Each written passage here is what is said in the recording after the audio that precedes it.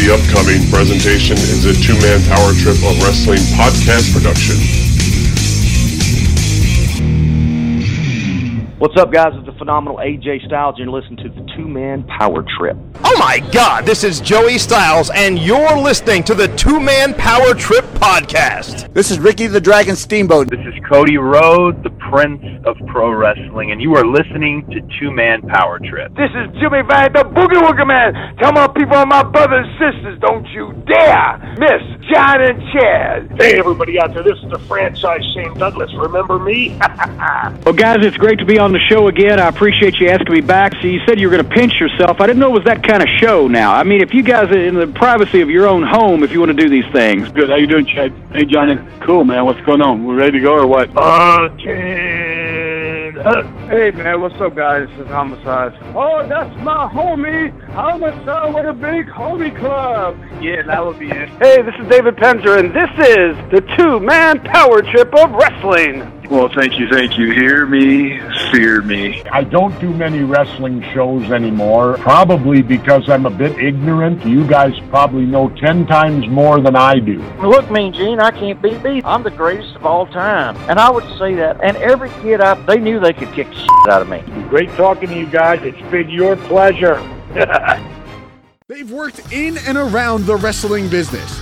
They've studied thousands of hours of wrestling, and now they bring to you the greatest legends, Hall of Famers, creative minds, and both current and future stars of pro wrestling. They are Primetime Pod and Chad, the Two-Man Power Trip of Wrestling!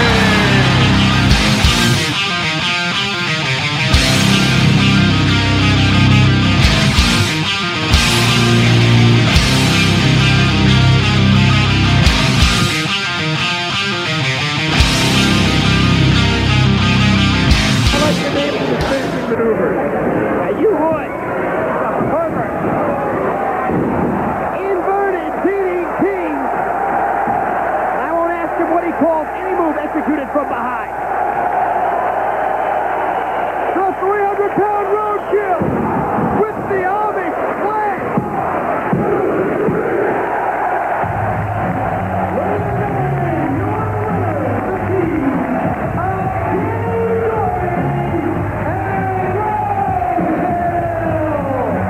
I'd love to see more of all four of these guys on TNN. C.W. Anderson and Wild Bill with a good showing, but Danny Doring and Roadkill were just too much. All right, this is the Two-Man Power Trip of Wrestling, brought to you today by our good old friends over at Blue Chew. Stay tuned a little bit later on in the show and find out how you can save on your first order of Blue Chew, courtesy of our good buddies over at BlueChew.com. But let's get into it now. If you didn't know by now, my name is Chad. And as always, I'm joined by my partner here on the Two-Man Power Trip, the one and only JP, John Paz. And John, we're welcoming in a Jersey boy today as the Sugar Mask himself, Danny Doring, joins the Two-Man Power Trip of Wrestling. In my opinion, a very, very long overdue appearance on the Two-Man Power Trip for Danny Doring. Someone who is very outspoken, somebody who gives you the straight answer and does not beat around the bush, and this interview is an absolute huge indication of that. Everything we asked Danny Doring, he was able to give us an amazing answer to each question, and Danny Doring doing amazing things still in professional wrestling as he is the commentator there on House of Hardcore. And we will talk about that here in the interview, how not only is he the voice of House of Hardcore, but he came through the House of Hardcore back in the old ECW days. But John, as I welcome you in here now, talk about how Danny Doring is long overdue on this show, a guy who is basically from our backyard out there in central New Jersey, around the Jersey Shore area, but somebody who also ties into a lot of great episodes that we've had, including the much talked about C.W. Anderson causing Paul Heyman meltdown that we were able to finally get Doring's take on as well. But tell us what we've got to look forward here in this interview today.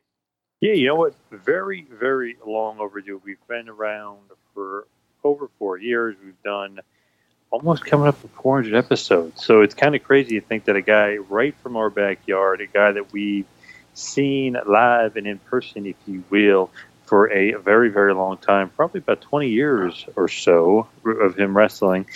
And, we've seen him on the Indies, seen him in ECW. We've literally seen him in, the Elks Lodge right down the street from your house. I mean, there's been crazy, crazy things and tie-ins to the show and to us that we should have had him on earlier, but I guess it's kind of my fault that we weren't able to sync up earlier and really get him on, because we really should have had him on years ago, because we were kind of on a stretch there for a while where we had on all those New Jersey legends that we just love, the Devin Storms, the Reckless Youth, the A. Starlings of the world, and Mike Quackenbush. We love those New Jersey guys. And Doring fits right in there with those New Jersey legends. So we definitely could have had him on earlier. And if you think about it, when all that craziness was going on, like you mentioned, that unexpected craziness was going on when Paul Heyman absolutely blew a gasket and lost it because C.W. Anderson was honest about the end of ECW and Danny Doring was basically on CW's side, would have been kind of smart on my part to kind of get him in on that point and talking about that. But, not really to kind of berate that point too much, but that is a topic that we definitely get into. Not only his reaction to Heyman, but the actual end of ECW itself, what he thought, what was going on in his mind, what was, really, really thinking of the boys in the back and Tommy Dreamer and guys like that.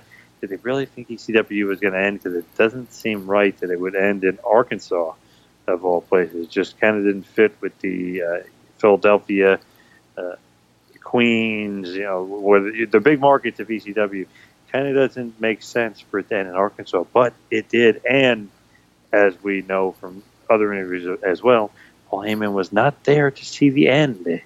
He was busy maybe in Hollywood, maybe he was busy in Stamford, Connecticut. Can't really say for sure, but we just know for a fact he wasn't there at the end of ECW when they ended in Arkansas back in 2001 era. But Chad, you know what is also an interesting thing, and I know you loved it as well. When we talk about a very, very funny but great indie match that we saw when Danny Doring took on Balls Mahoney, and I didn't think he'd remember it, but he actually remembered more details about it than we did. Yeah, that was funny. I mean, we're going back to probably around 2004, 2005. I want to say it was the Chris Candido Memorial, or the night Chris Candido had passed away, or the first indie show in New Jersey that took place after Chris Candido passed away, because I recall there being a 10-bell salute to Chris Candido, but I don't remember what the main event was supposed to be. I know Jim the Anvil Neidhart was on our show, but they did announce a tables match between Balls Mahoney and Danny Doring that was to take place. And yeah, I was shocked. Danny Doring brought us right back to that night, and that there was another show going on in the area, and he mentioned Slick being on that show and that he never got a chance to meet Slick before.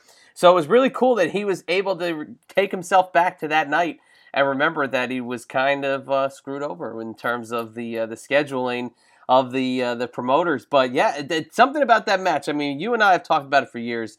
Just the fact that we had as close to a ringside seat as possible to the inner workings of a wrestling match, because Balls Mahoney definitely was being a little liberal in terms of the usage of calling out some spots that you were able to hear. But hey, calling him out or calling him safe, Danny Doring was there with every punch and every kick. So if that's the indication of this match, I can't believe he remembered it too, because I swear that's something we've still talked about to this day.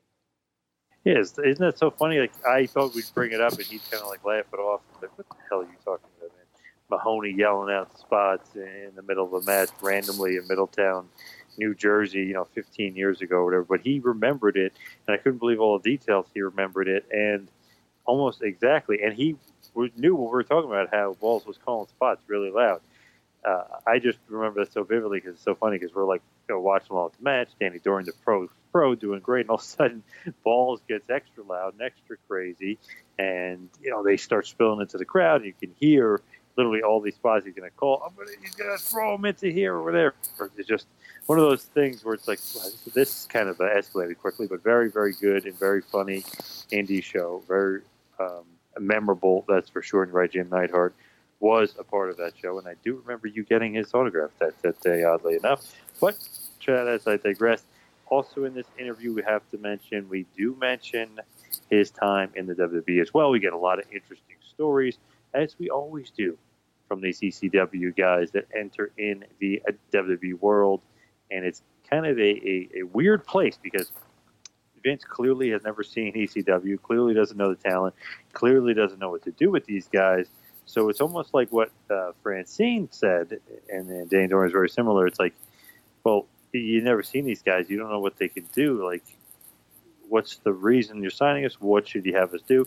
It's almost one of those things where it's like you got Heyman there and he can kind of lead the way, but it's almost as Vince it might be a little clueless on ECW. Oh, my God. Yes, Francine really set the table with that and giving us probably the best look at what Vince had to say about ECW and her kind of calling him out. Like, don't you watch these tapes? Like, don't you know anything about what I did or what anybody else did? But it's funny, too, Danny Doring almost piggybacking off of kind of the Chilly Willy interview with how Chilly Willy got that spot in a dark match. And I feel like they were kind of in the same boat with really that WWF brass not knowing too much what these guys had to offer.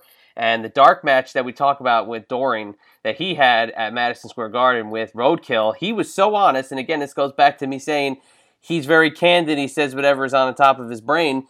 He thought they were getting contracts. And it was just as Heyman had come in and obviously ECW had closed. And it was right as the invasion storyline was starting, and Roadkill and Doring took on the FBI at Madison Square Garden, and it was a, quote, 2 ECW-like match, so I don't believe really went anywhere for those guys at that point, but I love the fact that Doring was able to tell us right there, take us back into 2001, he thought they were getting contracts, because I think you would have probably assumed that those former ECW tag champs would have fit right in with the invasion, but nonetheless, they did not both show up until 2005, 2006, whenever the reboot started. Yeah, stuff like that never makes sense to me. And then even being, a fan and reading stuff and reading reports saying like, oh, this person had a great dark match or this match came off well. The crowd was really into this.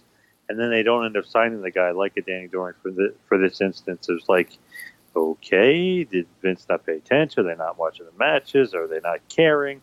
Are they just bringing guys in to do dark matches but not really scouting them, not really caring, and really not really ever even thinking about picking them up or signing them? So those stuff like that always interests me and always kind of throws me off a little. And I love those stories, like Danny Doring says, where he's like, all right, I'm just going to go balls out and kind of have a great match and get a great reaction and kind of see what happens. And then all of a sudden doesn't get signed, and Vince is not really he's not interested. It's just that he just doesn't end up getting signed for whatever reason. So I just kind of like laugh at that and think like, wow, I think that almost sometimes the company might be too big that they're just missing these little things like, hey, you got to watch the dark match, and if somebody gets a great reaction, and typically, they wouldn't really get a great reaction in the spot, which means that they were doing a good job and had a good match and the crowd was into it. You may want to, maybe sign this guy or maybe even pay attention or maybe go back and watch some of his stuff. So I just feel like Danny Doring is definitely one of those guys. He's a pro's pro, always was a good worker. Like you mentioned before, came up through the House of Hardcore and ECW and is kind of still in the House of Hardcore today. So definitely, for sure, came full circle.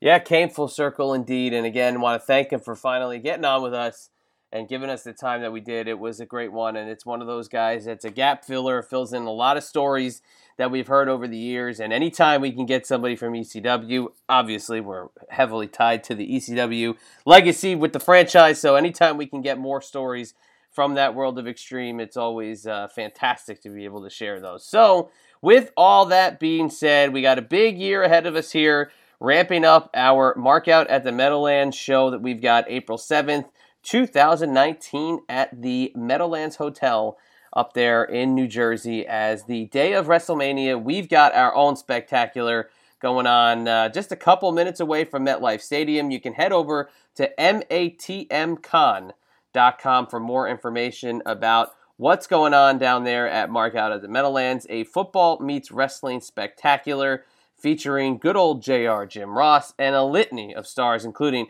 Stan Hansen, Tito Santana, Tully Blanchard, Butch Reed, Danny Spivey, Scott Putski. Who else am I missing? Who's the sixth guy? I always forget the sixth guy. Who is it? So you got Tito, Tully, Hanson, Spivey, Reed, and Putski. Putski. So there you go. I always feel like I forget one guy.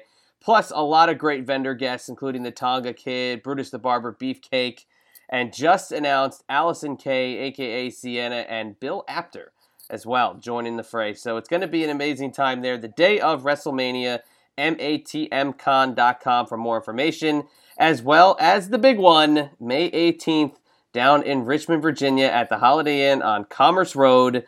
TMP TCon 3, the celebration, the 35th anniversary of Jim Cornette and the Midnight Express, featuring Jim Cornette, featuring Dennis Condrey, Stan Lane, Bobby Eaton, as well as the Rock and Roll Express, and a lot more information to come in the coming weeks.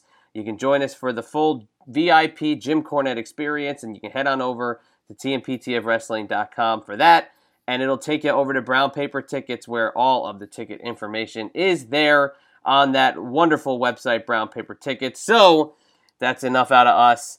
Let's get it on over to Danny Doring. Let's get this show on the road and hit you with a little bit of two-man power trip of wrestling business.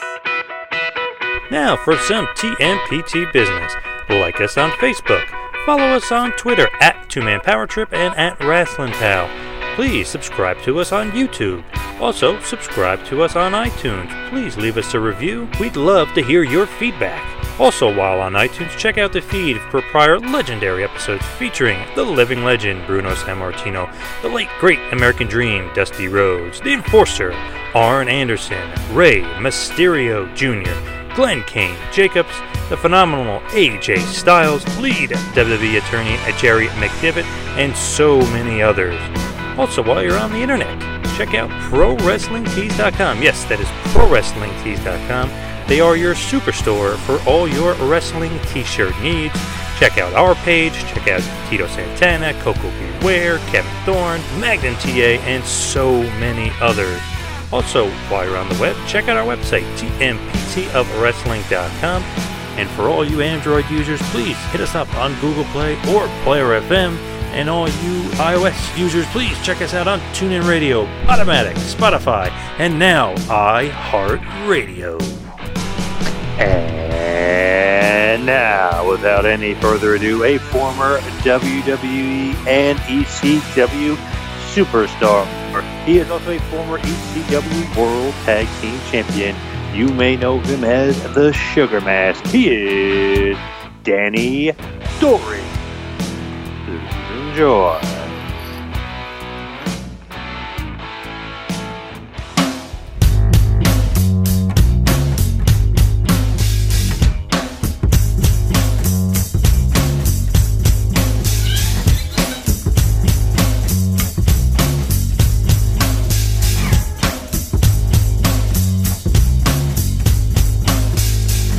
Move aside and let the man go through.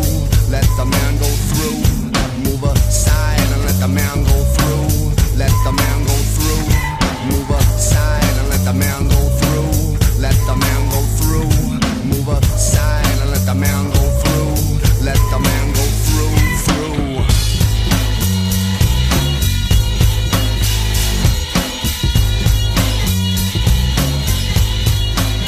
If I stole somebody else's wave to fly up. Well, joining us on the line tonight is a former WWE and ECW superstar. He is also a former ECW World Tag Team Champion. This one is a long time coming. Very happy to welcome in the one and only Danny Doring, joining the two-man power trip. Danny, how you doing tonight? It's like a three-man power trip at this point. I'm doing good, guys. How are you guys doing? We're doing fantastic. It's really cool to have you on, a fellow Jersey guy, so we're always happy to have a Jerseyite on the show with us and talk a little bit about some of the old times and kind of get your thoughts on some of the more recent things going on in this world of professional wrestling. Sounds good to me. Jersey represent. Now, I know ECW had a very high reputation of being extreme, but I think the extreme got taken to the triple extreme over the weekend. I got to get your thoughts on it because I know you're somebody who doesn't pull any punches. What did you think about this spot that everybody's been talking about, that this Priscilla Kelly pulled from her nether regions a tampon out of her trunks and inserted it into her opponent's mouth. What is the ECW perspective on this spot? I saw it on my timeline a bunch, and I kept seeing it retweeted, and I finally watched it. At first, I was like, "Wow, she went there," but as I thought about it, as far as where we came from, I'm the guy who proposed to a future Hall of Famer using a condom as a ring. So it's hard. That's hard for me to say something in poor taste or something like that. I don't think there's anything off limits at this point. I know a lot of people had a lot of different opinions on it, back and forth, and a lot of high level name people had a lot of different opinions, and everybody seems to be one way or the other. All I know is I believe the girl's probably got a gazillion more followers on Twitter or her social media outlets, and her name's a lot of other places it hasn't been a couple of days ago. I'd like to believe that it wasn't a actual used lady, part thing. I'm sure it worked, but it got people talking. I'm not offended by it. I don't have a problem with it. And I don't think a lot of people came from the same places I came from. And eventually ECW would have went there anyway if it had been around. So to me, all the power to her. If she can cultivate that and doing something bigger, all the power to her. It seems like now the last couple of weekends, it's something new coming out of a show that people are sharing on Twitter, people are sharing on Facebook, whether it's a 25-second to a minute clip of one part of a match. It seems like they catch on like wildfire, but whether you're on the camp of this was a blasphemous thing done or this is entertaining, yeah, like you said, the followers, the shares, the tweets, everything's going up, and I guess publicity really is the name of the game. Yeah, absolutely. I have no problem with it whatsoever. Hold on, we lost you for a second. You went a little Darth Vader on us for a second there, but it's okay. I can.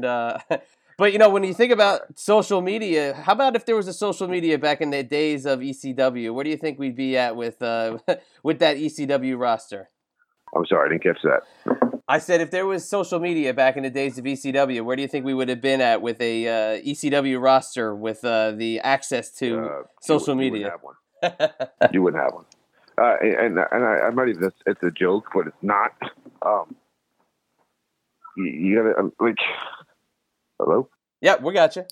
Oh, okay, sorry. The way those guys, a lot of the guys were back then, the way I think that's a part of the reason why ECW came at a perfect time, a perfect storm, because a lot of those guys, the way they partied, the way things went down, and everybody now having a cell phone camera or something like that, there would have been some stuff put out there, or some stuff. There was some stuff that we did, that a lot of those guys did in their promos that would have been construed as completely over the top and out of bounds at this point. So I can't imagine, and some of the stuff that happened in parties and hotel rooms and stuff like that, you would have half the roster at least in jail or arrested at some point easily. It happened where anyway, without it. So, but I think social media would have been the way a lot of those guys were. It would have been doomsday for a lot of people. Yeah, it's quite the world, and like I said, it's and every weekend it's a new clip from an independent show or even from a mainstream company show. There's one clip that's getting circulated around, and really it's the almost like it's the modern day tape trading. It's just having a really cool Twitter feed, at this point. And I guess hey, if you're a longtime wrestling fan, you know what we used to go through. So I guess it's very cool if you're a hardcore fan today. Absolutely, and you can see wrestling from so many different outlets now. I don't know how old you guys are, but like I said, in the 90s and the 80s and the tape trader days, and you can get content from almost anywhere. Anyone that has a smartphone can watch almost anything in the world now. So and plus that, and the way 2019 is already shaping up, it's gonna be a pretty exciting time for the business and everybody in it. Oh yeah, absolutely, and of course, we didn't even mention, your affiliation with House of Hardcore, so you get to see up close and personal a lot of the cool stuff that's going on in the business, and a lot of those clips that get shared around come out of House of Hardcore, probably one of the most prominent independent companies out there, just because the cards are so unique and they're so cool. But how is it having that ringside look and being able to call the action and kind of see all this stuff right in front of you up close and personal? I mean, first of all, I'm just lucky to have, a guy like, Dreamer, who still, believes that I should have I could have a voice or a platform to even be around this great business anymore is great for me. But to see what he's doing, and I believe that you have a guy like Tommy or like Cody or the Bucks or all those guys. You have to have your finger on the pulse of the business to be able to evolve it at this point. And I think that's where everybody's going in the right direction. Tommy wrestles more now than he did when he was in WWE, so he knows who's a buzz and who's not a buzz. So just to watch a lot of these guys that I've seen in the last couple of years do their thing is amazing. And I could just throw out the Willie Macks, the Brian Cages, and there's just a plethora of guys that I see that are doing stuff that I couldn't even think of back then. It's really been a pleasure to watch. Yeah, so many great guys. It's almost like House of Hardcore has been the feeder to what would ultimately be your stop in NXT, because it seems like whenever anybody's finishing up, they're finishing up at House of Hardcore, and then they move on to wherever they're going next, which, 9 times out of 10, all these big names that would, step through the House of Hardcore ropes end up in WWE in some capacity. And I think that's really cool. But what do you think it is about Dreamer that's made him such now, like, he really is a feeder of sorts to all different promotions, having the links that he does to really everybody these days? It's amazing that he actually can work in almost, and I think he probably has worked in every wrestling federation in the same week. He'll pop up in WWE television with the Edge and Christian show, then you'll see him doing a match at TNA, and then he'll be running the House of Hardcore. I don't think anybody in this business has that kind of, that I don't think anybody can make that claim. It's pretty amazing. But like you said, there's a lot of guys that you'll see him pop up on Impact. You'll see him pop up on Ring of Honor. You'll see him pop up in WWE on NXT. Even if you look at some of our old cards, I'm looking at them, you're watching them, and you're like, wow, this is AJ Styles versus, this is Kevin Owens versus, this is Young Bucks. I mean, you got all these guys in there that are just doing amazing things. And at one point or another, we've had them on House of Hardcore cards in the last couple of years. So it's almost like House of Hardcore, you're watching the guys who are coming to those shows and performing those shows, and they're going to wind up somewhere. One of the major ones I've seen in the last, I'd say year and a half that we were lucky enough to have that I see like the guy is absolutely amazing would be Killer Cross, and he's going up Impact, and he's just absolutely killing it. Guy is absolutely an amazing talent, an amazing get, and I think he's going to be around for a long time too. Yeah, seems to be the guy on the tip of the tongue right now for a lot of fans is Killer Cross, because he's so much different than a lot of what you see out there. But one thing that comes to mind with House of Hardcore is really that was the Hardys' last stop before they went back to WWE. And I was in the building for a couple of them. I know John was in the building for a couple of them. And again, electrifying what they were doing at that point. The hottest act in the business, again, coming straight through the House of Hardcore locker room. Yeah, I know Tommy had jumped to a lot of hoops to make a lot of that stuff happen too. I believe it was the Hardys and the Young Bucks, if I'm not mistaken, in Philadelphia, if I'm not wrong. And just again, another amazing night of wrestling, and a lot of different talents that Tommy was able to come through those doors. Is there a marquee moment for you yet in House of Hardcore that you had the chance to to really call the action on and kind of step back as a fan as well and really take it in? Oh, there's a lot of moments that were marquee moments. I think, for myself performing, I got to wrestle with Roadkill in our last match together as a team in House of Hardcore 1, which is pretty cool. I got to wrestle a couple weeks ago against Crowbar in my hometown. It's the first time I've wrestled in my hometown in 20 years. And that was a pretty cool moment. But as a fan, sitting back as a commentator, just learning that aspect of the business, I think has been cool. And watching it and reacting. And I've had some amazing people to work with. And Vic Travaliente, a.k.a. Vic Joseph, and now Matt Camp. But I think, I'm watching the Young Bucks and the Dudleys, watching the Young Bucks and the Hardys were absolutely amazing matches to call and to watch. Watching Willie Mack now, I mean, I could sit back and forever and seeing some of the style, calling Tommy and Nick Aldis for the NWA title. I can go all day with stuff that, I mean, I'm just a fan that was lucky enough to have a decent little niche for himself in ECW, and then now be able to watch it as a color commentator. So I'm just a fan who's just kind of just living that life now, and I can't be more thankful. Now we're talking about House of Hardcore, and obviously if anybody doesn't know, that name came from the old training facility from the old ECW days, and you're a true original and a graduate of House of Hardcore. What was that like coming up through the original, the OG House of Hardcore? Yes, the HOH OG. I don't know if those training methods would be legal these days. It's just a different era. I think, now there's a lot of stuff with insurance and just people. It's a business. People who run wrestling schools, and in House of Hardcore, I don't think the trainers there wanted people to graduate. It is almost, they had to put their stamp on anybody that did make it out. And so they were going to make sure that you earned it.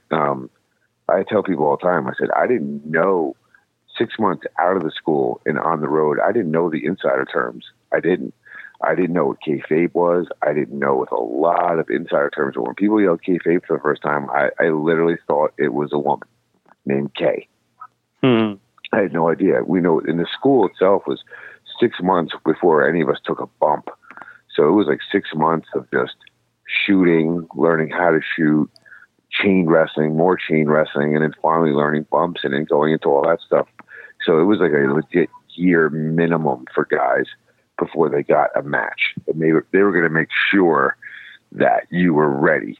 It was intense. It was amazing. But at the same time, they never told you, the trainers, Perry, Taz, Tommy was there, Bubba, Mikey, Guido, a lot of guest people there, never said to you that you can't do it and you should quit. They never said that. They just made it really, really tough on you because they wanted to weed out the bad guys, but they were always very, you can do this, you can do this, you can do this. They were never negative about it. So that was one thing too. And I've never given up anything in my life. So it made me really want to work, but it was not easy. Now you mentioned those guys, the Tazes of the world and the Perry Saturns and then the Dudleys. You think that maybe Johnny Rods, and still not really Perry Saturns, but Taz and Dudley, you think that Johnny Rods, they're kind of instilling that old school mentality and old school training on you guys?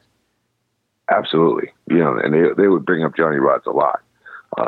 And just what they had to go through and the driving they had to do for no money and things they had to do for paying dues. And I think that Taz and Perry really wanted people to, Perry's up with Killer Kowalski, and they really wanted guys to earn their way. And just getting through the school was, it was hard, but what I didn't realize was that was the easy part, because going on the road and not having no money and I remember Perry telling me, he's like, listen, you're going to lose, you're going to sacrifice, you're going to lose your friends, you're going to miss weddings, funerals, all sorts of things, and you're going to lose people in your life that you knew your whole life, and you got to be prepared for that. He was right. You're on the road and you're not home, and you start losing and sacrificing, and you're missing things, but you believed in what you were doing. So there was times we had no money. We slept in the ring truck. We slept on park benches. We did what we had to do to make it, and we just kept pushing. So, the school was super intense, but it was the easier part because, just trying to make it on the roster, setting up the rings was not a great payday, and we only got paid to wrestle when we wrestled. So there was a lot of times we weren't home. We weren't home for 4 weeks at a time because we had to make the next town. So we did laundry on the road. We did everything on the road, and we literally made sometimes $100, $150 a week. So it was tough. It was definitely tough, but I would think, so when we started to get things and we started to get pushes or victories or anything, or even our first contracts, we earned it. We were appreciative of it. And we were respectful of it because we knew how hard we worked to get it. That is great. Very old school. I love that kind of mentality. Obviously, like you said, maybe you couldn't get away with a lot of that stuff today, but I like it. There's a lot of old school flavor to a lot of old school mentality. So when you do make your debut and they do call you up, is that a Heyman call? Is that a Taz call? Obviously, you end up wrestling Taz in your debut match, but who makes the call that says, hey, this guy's ready, let's put him on the roster? Well, I think Paul. I think it was a combination. I think Paul would ask Taz, you have guys ready, you have guys ready. So I think Paul would ask them, and Taz wouldn't green light you unless he was ready. I remember I got to school one day, and he said, hey, man, get in the car. I want to take a ride to 7-Eleven. And I was weirded out because I was kind of like, we don't see the guy outside of school, so I don't even know what he drives. I'm not going to get in the car with him. And he was like, I want to put you on Team Taz. I think you're ready. And that was like a huge moment to get that sweatsuit and everything. So to me, that was like a big, big deal. And you don't want to screw that up. So to be told that you're going on the road and you're going to have your first match was really big and nerve wracking and everything. But I think that was a call that Paul would make. He would ask Taz and Perry constantly who was ready, and they would bring us on the road to do ring, and we were on the road doing Team Taz, and he goes, okay, I think he's ready. Let's see what happens. So I think it was a combination right there between the three of them to figure out when we were actually qualified to have that first match. Were you nervous at all for your debut? Oh, you kidding me? It was, here's the thing. The thing about the school was it was so intense that when we were on the ground getting, stretched or, work shooting or whatever, we would get yelled at if we were on the mat too long, because it would be like, you're wasting time. You're wasting, because we were like intense cardio, intense this, don't take any timeouts, don't take any breathers.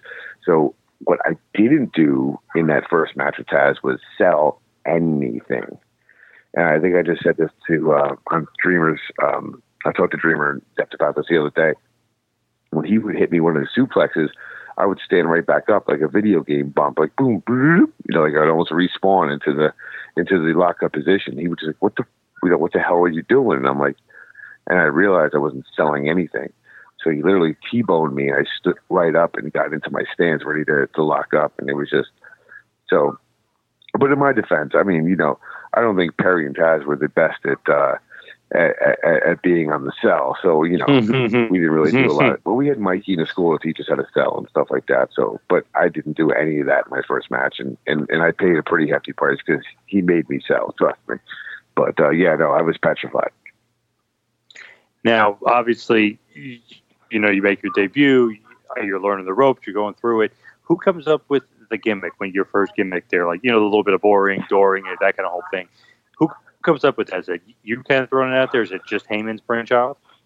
We were, me and Roadkill were tagging together for a little bit, but we were using, Roadkill was wearing a black sort of ensemble, and he was kind of like a backwards Louisiana, like almost like Deliverance type character, and he was getting us a lot of we were getting a lot of matches together just to get experience. And what they originally came up with me was I was going to be Dirk Doring, and it was going to be like a Dirk Diggler Boogie Nights character.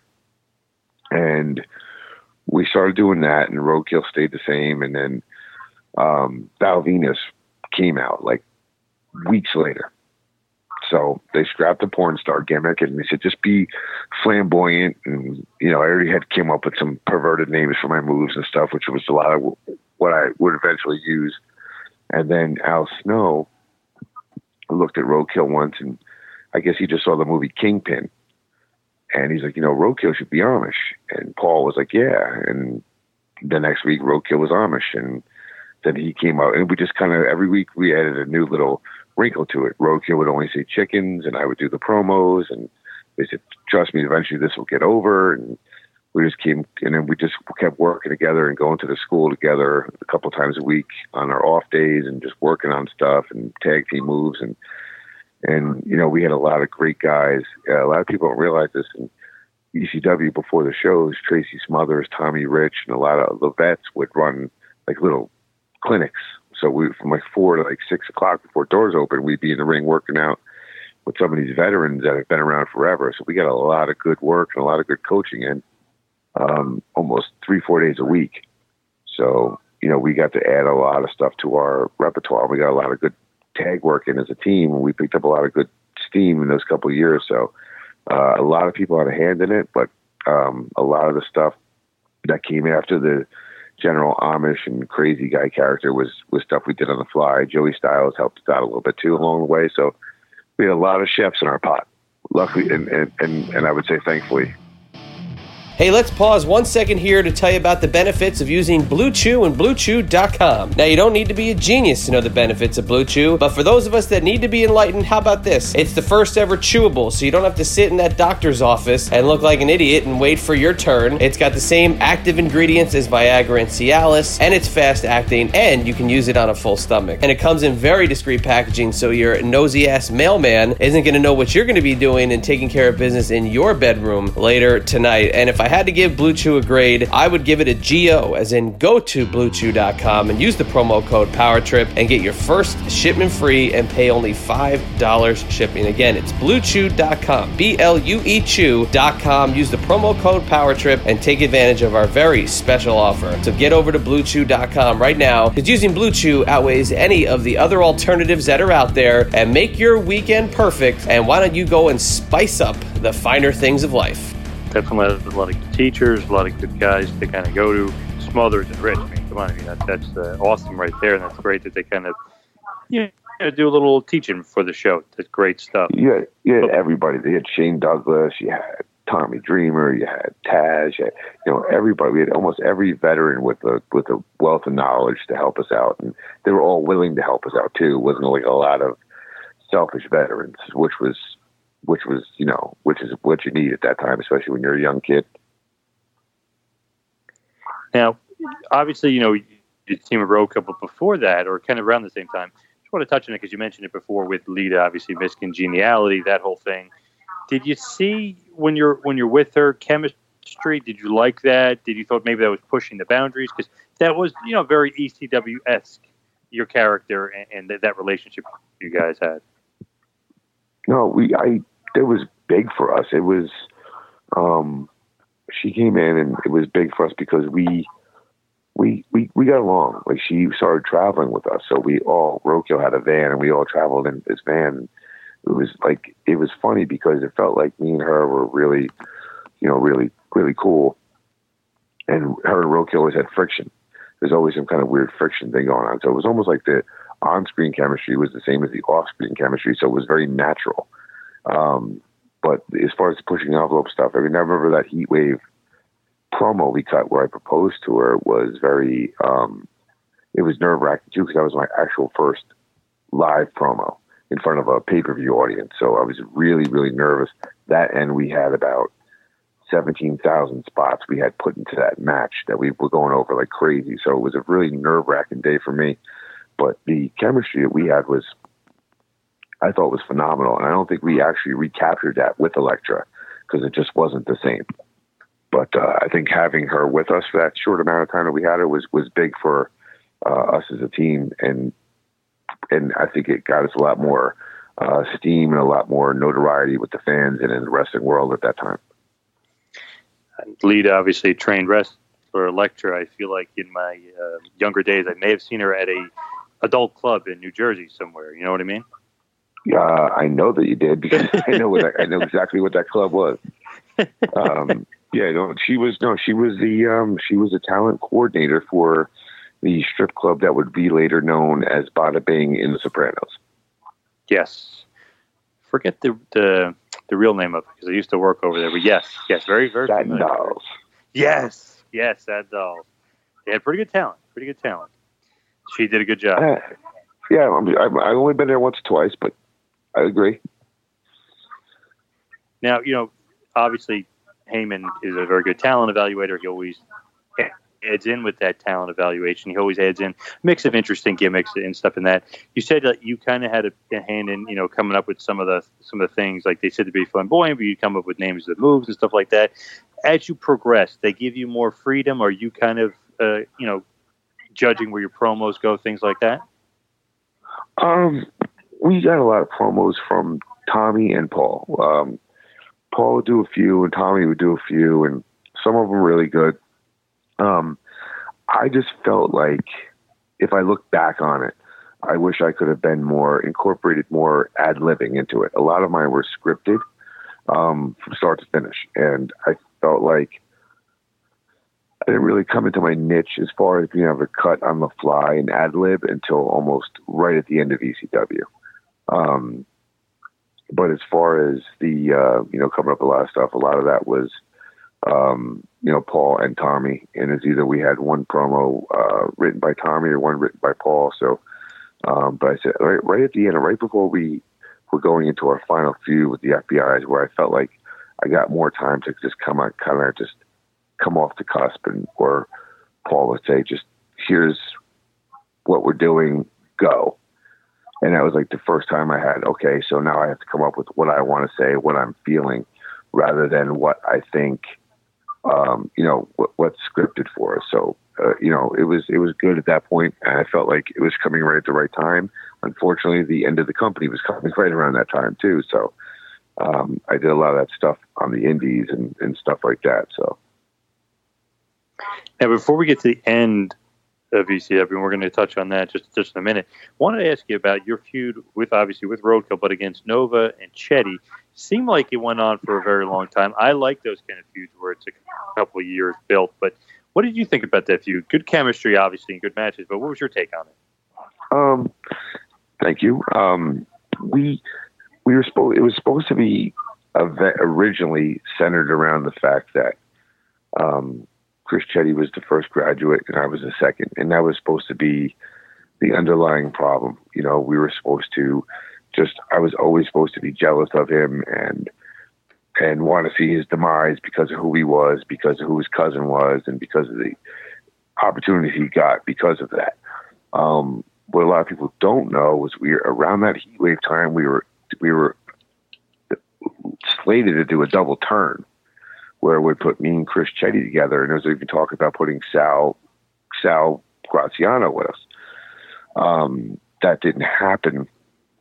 And I think a lot of times when me and Roadkill were going to a point where we might split, it didn't happen. And I always take pride in the fact that we were the team that never turned on each other. But those matches I thought were great. We had a little bit of friction. We had good matches with them, but it was hard a lot of times to call the matches because there was a little friction on the direction with Nova. We didn't feel like a lot of times that we had a difference of opinion on a lot of things. But I think that actually wound up causing a lot of happy accidents. And so I think those matches were pivotal for us to, we always had good matches with them. We always had good matches with the BWO, and of course the FBI is probably our greatest opponents.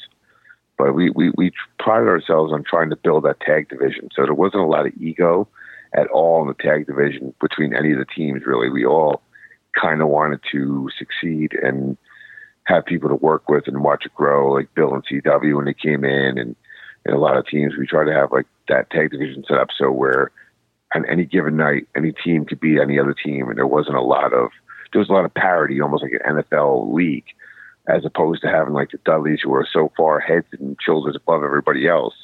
We wanted to have it more even keel. Speaking of good tag division, speaking of the FBI, along comes Massacre on 34th Street on pay-per-view. You guys win the tag titles. At this point, and I'm always curious to this, does it mean as much to you guys as this to the fans? Because the fans always like, especially at this point, that nowadays the titles kind of don't mean as much, but especially at that point, it sounds like, wow, they're the champions. They're building them up. They're giving them something. Does that mean anything to you guys when you guys win the tag title that night?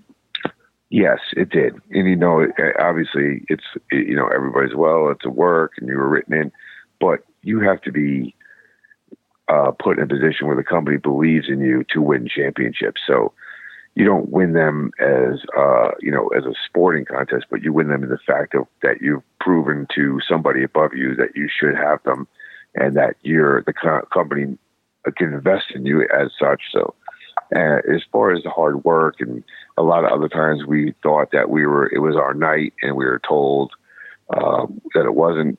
There was a match we had in Mississauga, Canada, where we were winning the belts up until we got to gorilla position, and they said, we're going to hold off on it. And we had to change the finish in the ring But the whole day we were led to believe that that was our night. And, I guess it was a test or whatever, but it was night that we were getting in position to do it. So to finally get it and get that. And even when we were in the ring, like I was not 100% sure we were going to be the champions until I heard the 3 count. So, you could, it's, to get that and get that nod, it was a pretty big moment. Plus it was Manhattan. So a lot of, Roadkill was from Long Island. I'm a Jersey guy. So everybody that we knew, in our lives, it was in that building that night. So it was a pretty big deal for us to win them there and in front of that crowd in that building in Manhattan. Still pretty special. So, I think it was probably one of the most special nights of my career for sure. And ECW a year or so later ends up closing the doors, and you guys are still tag champs. So technically speaking, still are the ECW reigning ECW tag team champions. How does it feel? Hey man, listen, it's been a long, 17 years to hold on to those belts. It's been an uphill climb. Holding those belts is a lot harder after winning. No, I'm only kidding. I still have mine. I still have mine, and it's in storage. And God forbid something ever happened to me, it would be my son's, and he could do what he wants with it. But it's my piece of wrestling history, and no one could take that away from me. What were your thoughts heading into that bankruptcy? Obviously, ECW heading out of business, because you guys are kind of getting that push, if you will. You guys are getting recognition. You're the tag champs. Things are happening positively for you, but it seems like behind the scenes, it's all kind of going downhill. Were you shocked when the ECW went out of business? Was there any sort of hint that it was headed that way to you guys? I mean, everybody will say the bounce checks, but we actually had been through that before. It was not our first picnic. It happened a year or two earlier with some of the bounce checks, and it was a short period of time. So, and then I think it was shortly before the TNN deal. So we weathered that, and then we went on. So when checks started bouncing at the end again, we just figured it was another storm that eventually we would overcome. So we didn't take it as it was supposed to. It was leading towards the end. We should have. But a lot of us just believed that in what we were doing, and we would just weather that storm. And so after the Guilty as Charged pay-per-view, as far as we knew, we had another pay-per-view slated for February, I believe, of that year. And people were calling my phone, going, we called the building, and they said there's no rent paid, so they don't know if there's pay-per-view. And what do you know? And I'm like, I don't know anything. And none of us knew anything. And so to find out that it was actually, and there was rumors going into that last show weekend in Arkansas, I believe, that this was it. And we had almost like a curtain call kind of thing. And I still didn't believe it. I went out there with Sam Ann, and he did his beer thing. And as far as they all were concerned, it was over. That was it. And I was like, no, I'll go home and I'll wait for the next one. And that next one never came. So yeah, it was a pretty big shock, and it was a pretty big blow. And it was a little bit depressing, but at the same time, I just didn't really believe that Roadkill and I would be unemployed long. So I was upset. It was heartbreaking. It was depressing, but I had a pretty positive outlook towards the future at that point. It is interesting how that all went down, and there's all these rumors that Heyman was working for Vince the entire time, and actually maybe some of that isn't rumor, because some of that has kind of been proven as a fact that he was getting checks from Vince for a while. But it's weird that he's kind of not showing up to these shows. Was that commonplace kind of towards the end? Because we had on C.W. Anderson, and C.W. made a comment that like Dreamer was kind of in charge over the end. Heyman was there, and Heyman all of a sudden on social media when we interviewed CW were shocked by it. Heyman went crazy and went after CW Anderson. It was like nuts, but obviously he had a nerve. But do you remember that, like him not being around as much? Well, I do, but I mean, I think I remember the CW thing too. That whole thing. I think Paul genuinely liked CW. I always thought that maybe Paul was hurt by that, what CW had said, because Paul thought so much of CW. I don't know that worse things weren't said about Paul by other guys. So I don't know why the CW comments were so. I always wonder why the CW thing got to him like they did. Because I know a lot of other people said a lot worse. But I mean, it wasn't uncommon for Paul not to be at house shows. And that's what those shows were. There was a house shows. And Tommy ran them. And, you know, like I would say, you know, if my only, I mean, again, I don't like, I was mad and upset and I said a lot of things myself, but you know, in 2019, I don't hold on to any of that. I don't have the energy to hold on to the negativity. But if I had to say something, I'd be like, well, I would just want to be on the Titanic as it sank. And I felt like he wasn't. So, you know, but it wasn't uncommon for him to be there, but it was like, but again, that wasn't a TV taping, and he was at most TV tapings. I'll give him that. I don't remember him missing a TV taping to my recollection, but house shows, I don't think I honestly can't remember, but there was a few here and there that he just wasn't at. I think it caught us by surprise just as much as it caught everybody by surprise, because the interview itself was so innocent in regards to everything he said about ECW, because before and after that one little spot where he mentioned that particular time, all he did was talk about how much he appreciated the opportunity, and, you know, he was really doing everything he could to stay in the business on, you know, both sides when he first got there and then afterwards, and he really didn't say anything bad, and we were just shocked at how Paul Heyman went from 0 to 100, and it was I feel like it was uncharacteristic just meltdown that he had, especially, I mean, he was bringing up Brock Lesnar in this meltdown, and then you saw afterwards the divide between guys who were, you know, kind of putting their feathers in each cap. One team Heyman, one team CW, and it was just, to me, like you said, it's 18, 19 years later now at this point, but it was just very shocking that he would go all in. Like, that finally pushed him over the edge to finally comment on it. Who knows? Maybe he was going through something that day. Who knows? I mean, I just think that, you know, it's, you know, CW was, you know, you remember a lot of us and Paul needs to understand too. I'm sure he does, but we were loyal. Most of, and I would say not even most, all of us younger guys at the company were loyal to a fault, where we would have ran through walls. We would have done anything for him, anything. So, you know, he broke a lot of people's hearts, and he hurt a lot of people. And CW is one of those guys. CW would have done anything for Paul Heyman. And I think that whatever that came out of, I remember that situation where those comments were made. I think they probably hurt CW as much as anything. But, you know, CW is one of the best people I know in this business. And for him, you know, for that to, you know, I don't know. I don't know what to make of it. But like I said, a lot of us were loyal to, our loyalty to Heyman and ECW knew no bounds. And, you know, to this day, CW Anderson is one of the best people I've met in this business.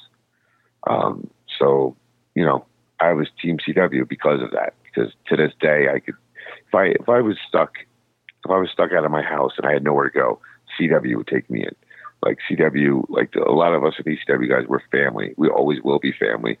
And I can literally say the word brother to a lot of people in ECW, and it means something. I think it's that word brother is thrown around in this business way too much, but I think with certain people, Chris Chetty for me, Spike Dudley, I can go on forever. Tommy Dreamer, I can go on. That word brother is factual and actual, and CW is one of those people.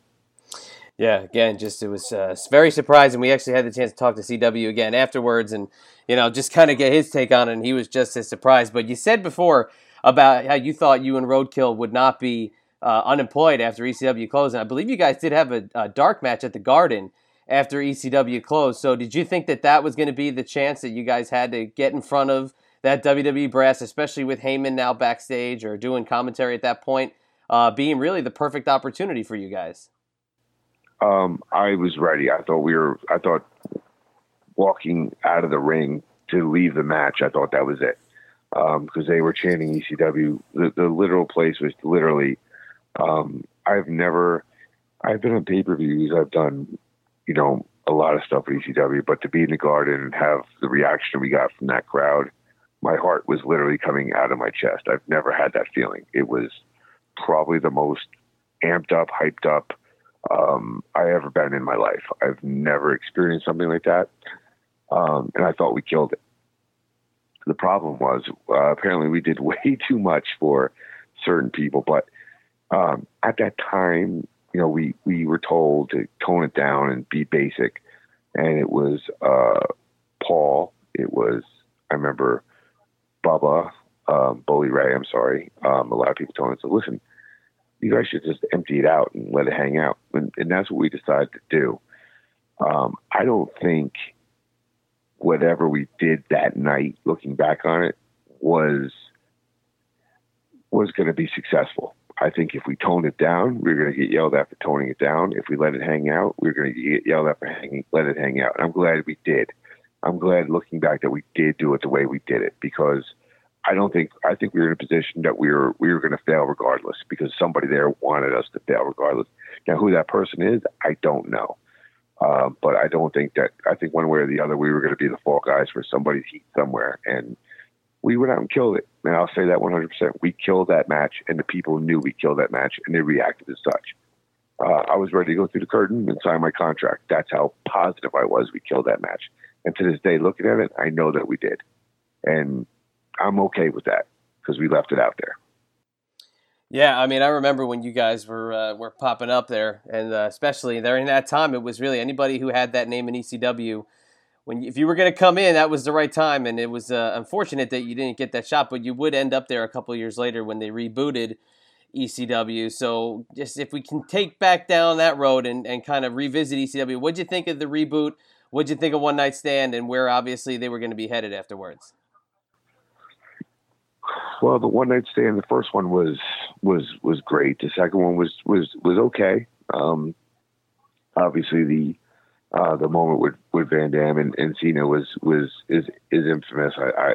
I always mark out for Cena's entrance in that match. The reboot itself, I mean, I really think that a lot of ex-ECW guys really legitimately thought it was going to be business as usual, ECW style, and didn't realize that it wasn't going to be. And I think that bummed a lot of guys out. I mean, obviously we were working the FBI almost every house show, and all of a sudden we weren't. We were working singles, and then we were working singles on different weekends. So I would be on the road, Roadkill wouldn't, vice versa. And we were basically doing squash matches for guys that would go on and be their focus. And I think once we realized we were just brought in to be phased out for new guys, it kind of really took, for me personally anyway, it took away my desire, my want to, my dedication, my fight from me. And it was a really low point in my life. Believe it or not, getting to WWE was maybe the lowest I felt in my career as far as wanting to work and succeed and fight for anything. I was in a bad place. I really was. How long do you think it could have lasted had it been successful in that initial run after One Night Stand? I don't think it ever would have been. It just wasn't going to be the same.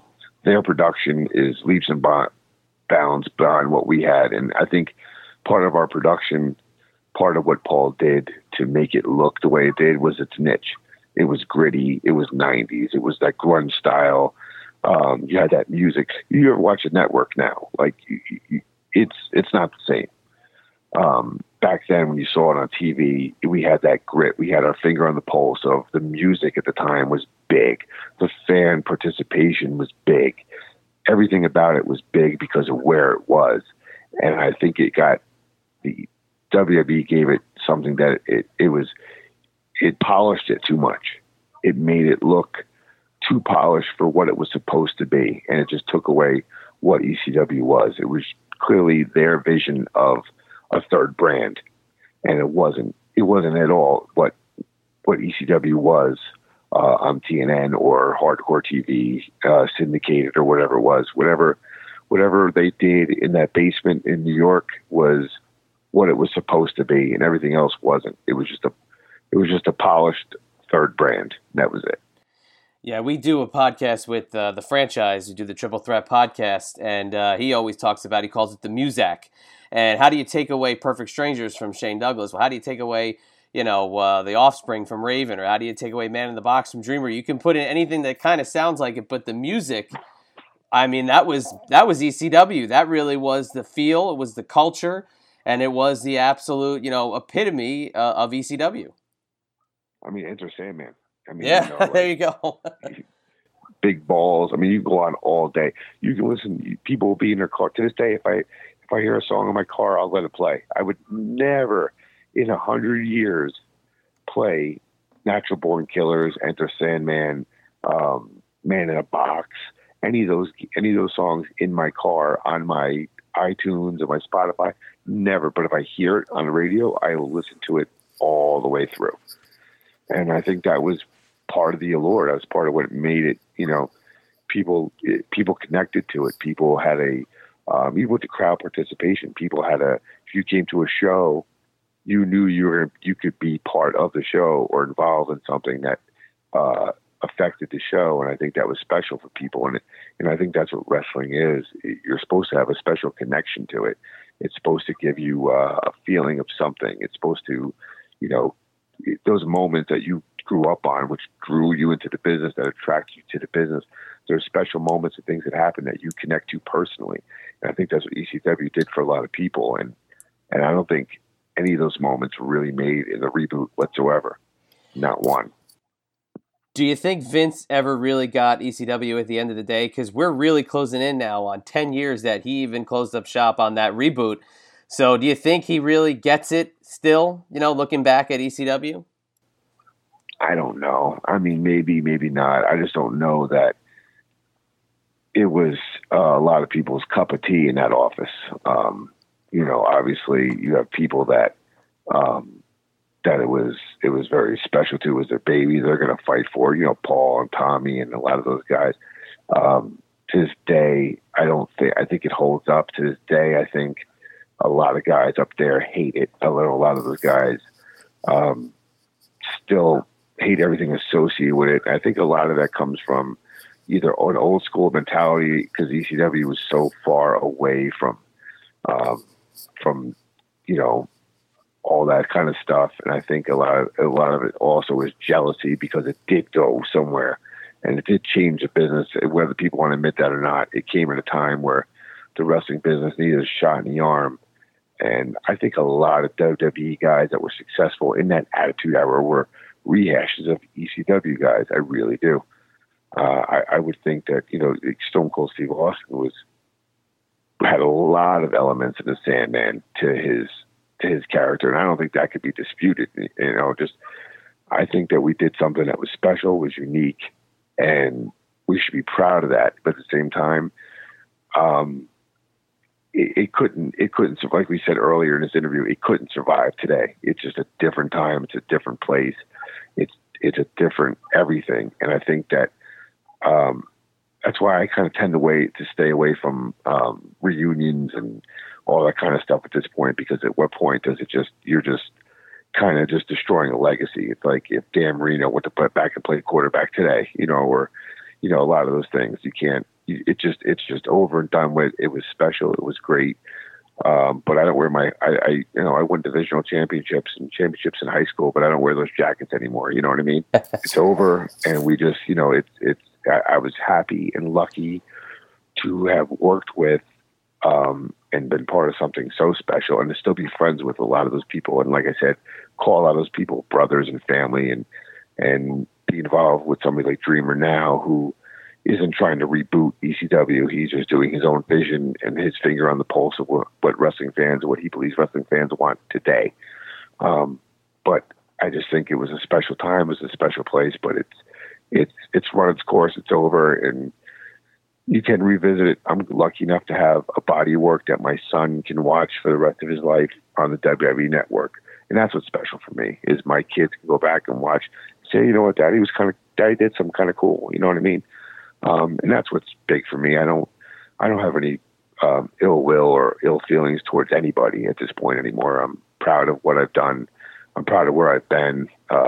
And, you know, like I said, my kids go back and watch anything I've done on the network, and hopefully you know, other people can too. And what we did still will continue to put smiles on people's faces. Oh, absolutely. If I need a good pick-me-up, and even, like I said, doing the show with Shane, if we're doing any kind of research, going back to watch ECW is a treat, because even though I've seen it all, you go back and watch it and you go, wow, man, like this was so different compared to what we were watching at that point. But I got to ask you, from an ECW alum yourself, where do you rank Vince McMahon in the pantheon of ECW champions? See, this might surprise you. I actually thought that was the perfect choice at the time. I loved it. I know I'm in the minority, but I think that when WWE and the business needed a heel, Vince was the perfect guy to come in and do it. I think as a heel, it was phenomenal. And watching him walk around with the ECW title on, I thought was absolutely hysterical. And there's a couple of promos that I can't really mention that maybe went a little bit too far. If you ever seen one, him and Cena, and Booker T, yeah, they went there. Anybody else, you can guys go back and probably find it on YouTube. But I totally popped for Vince McMahon as ECW heavyweight champion. You know, I did, and I thought that I mean, look, dude, the guy was like jacked. He's probably one of the biggest. If you really go pound for pound, he might have been one of the biggest ECW champions of all time. You know, if you discard, like, you know, not counting Bam Bigelow or Mike Awesome or anything like that, but it was Vince McMahon, like a solid 6'3", 260, jacked. I liked it. That's just me. As we hit the wind down button and start to wind it down, you know, we're talking so much about ECW, and we only brushed on New Jersey for a second, but I just wanted to mention Mike Quackenbush, Reckless Youth, Ace Starling, Devin Storm, Balls Mahoney, King Kong Bundy. Now, finally, we get Danny Doring on the show. Those are like our New Jersey go-to guys. I mean, we used to love watching you guys on the independent scene before you really hit it big. So, you know, do we have fond memories of the New Jersey independent wrestling scene? I gotta tell you, I wasn't into it. I came to ECW.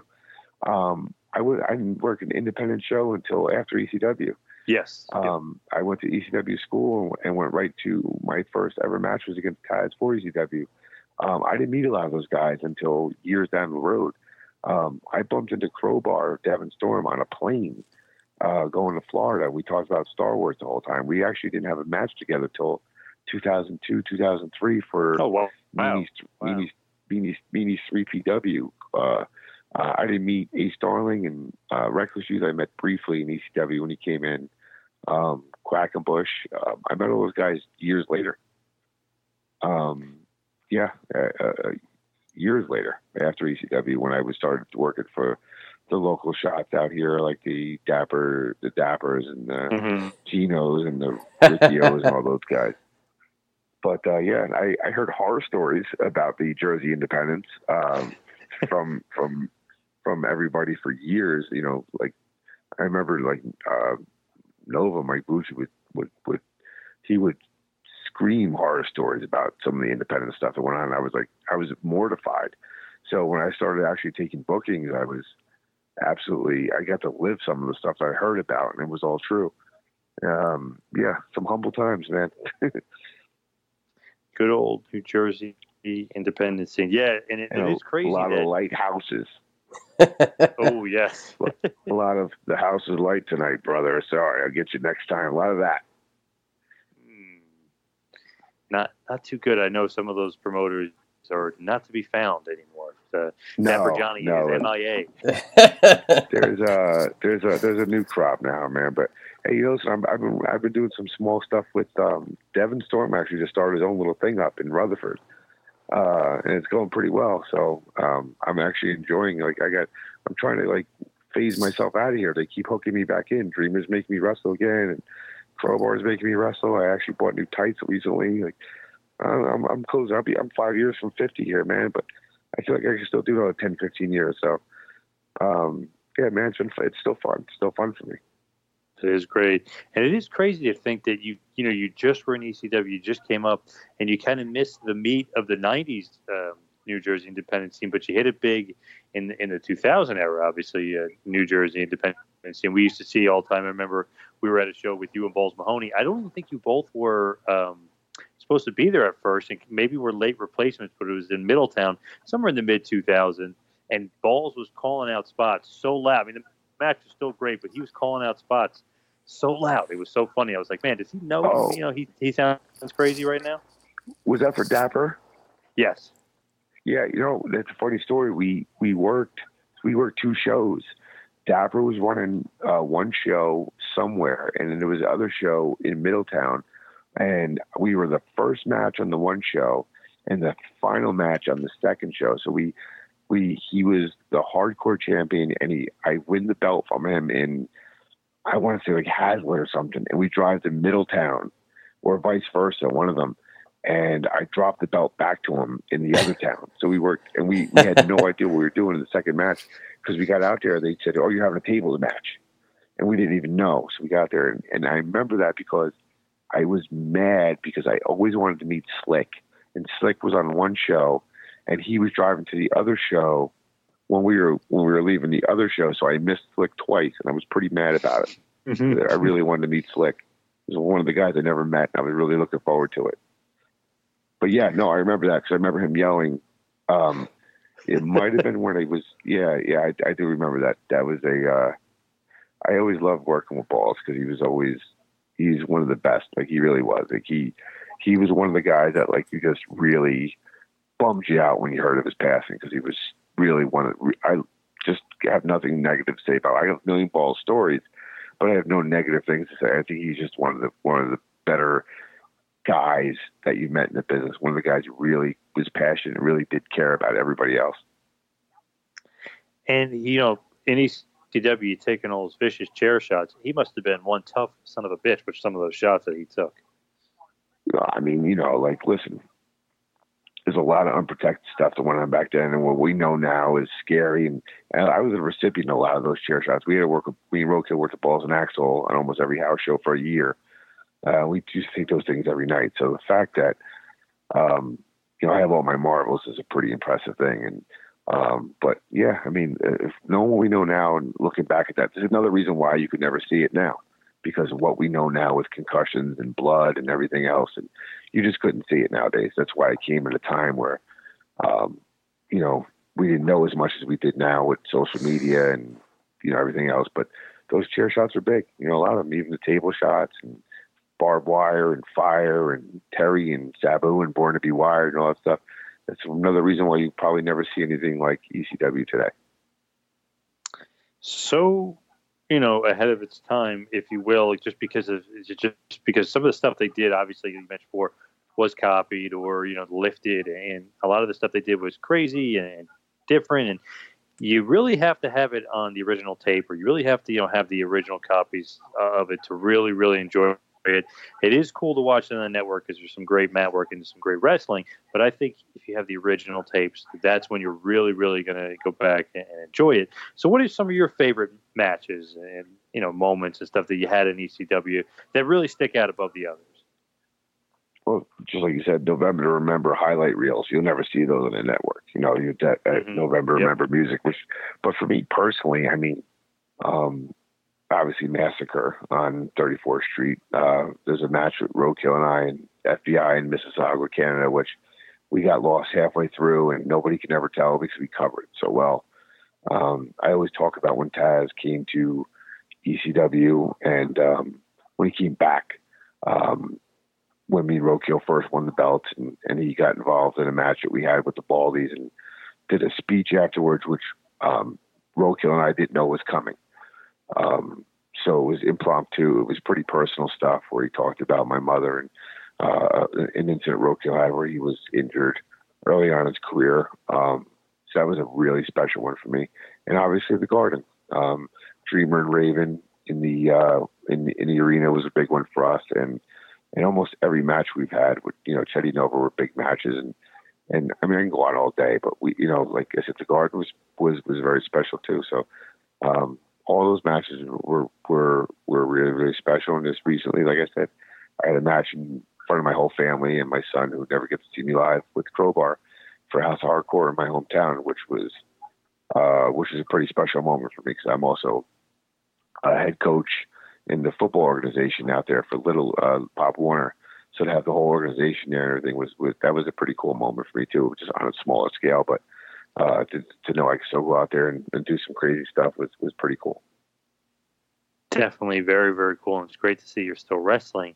Do you have some favorite opponents in your career? Not the ones that we mentioned. Maybe somebody we wouldn't think of, or maybe somebody that would be like, no, they were not great, but you had great chemistry with, and kind of, bucks the trend, if you will. It was somebody, we wouldn't think of as some of your favorite opponents.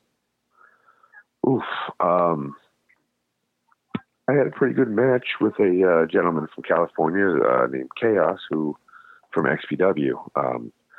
And despite not knowing each other, we had a really good couple of matches out there for that promotion. I'm trying to think if there's anybody recently that probably not slipped my mind, because I haven't really got a chance to do much. But I would guess over the last 15 years, I would have to beat Devin Storm. I've had so many matches with him. Stevie Richards, another one. Me and him had just really good matches together. Bull Dempsey, we had really good matches together. I mean, I could literally go all day. So much craziness. And, we were talking about ECW for the buzz, the crowd, the It Factors, the arena, all the things that encompasses ECW.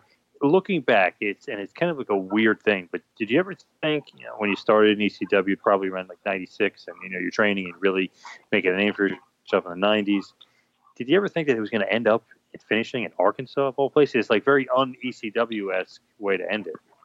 No, if I would have had to pick a spot, it definitely would not be, I think, Pine Bluff, Arkansas. It would probably be Queens, Philadelphia, something like that, even Fort Lauderdale, I don't know, Chicago. I could think of a million other places, but no, that probably would not be where it ended. That's probably why when it happened, I didn't believe it.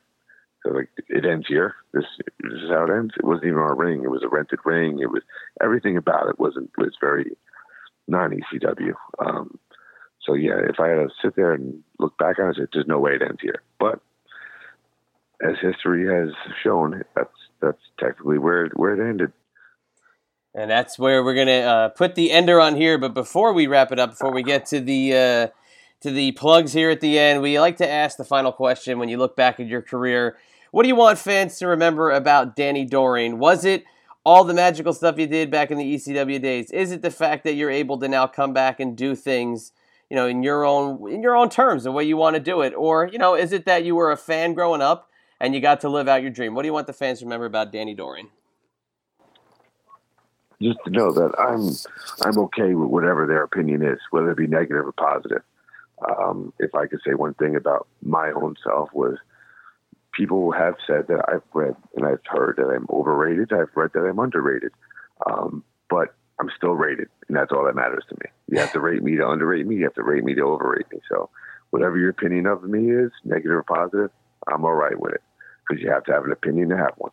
That's awesome. Now, like I said at the top, long time coming. Very happy to have you on tonight. And before we let you go, please share with the listeners of the Two Man Power Trip where they can find anything and everything going on in the world of Danny Doring.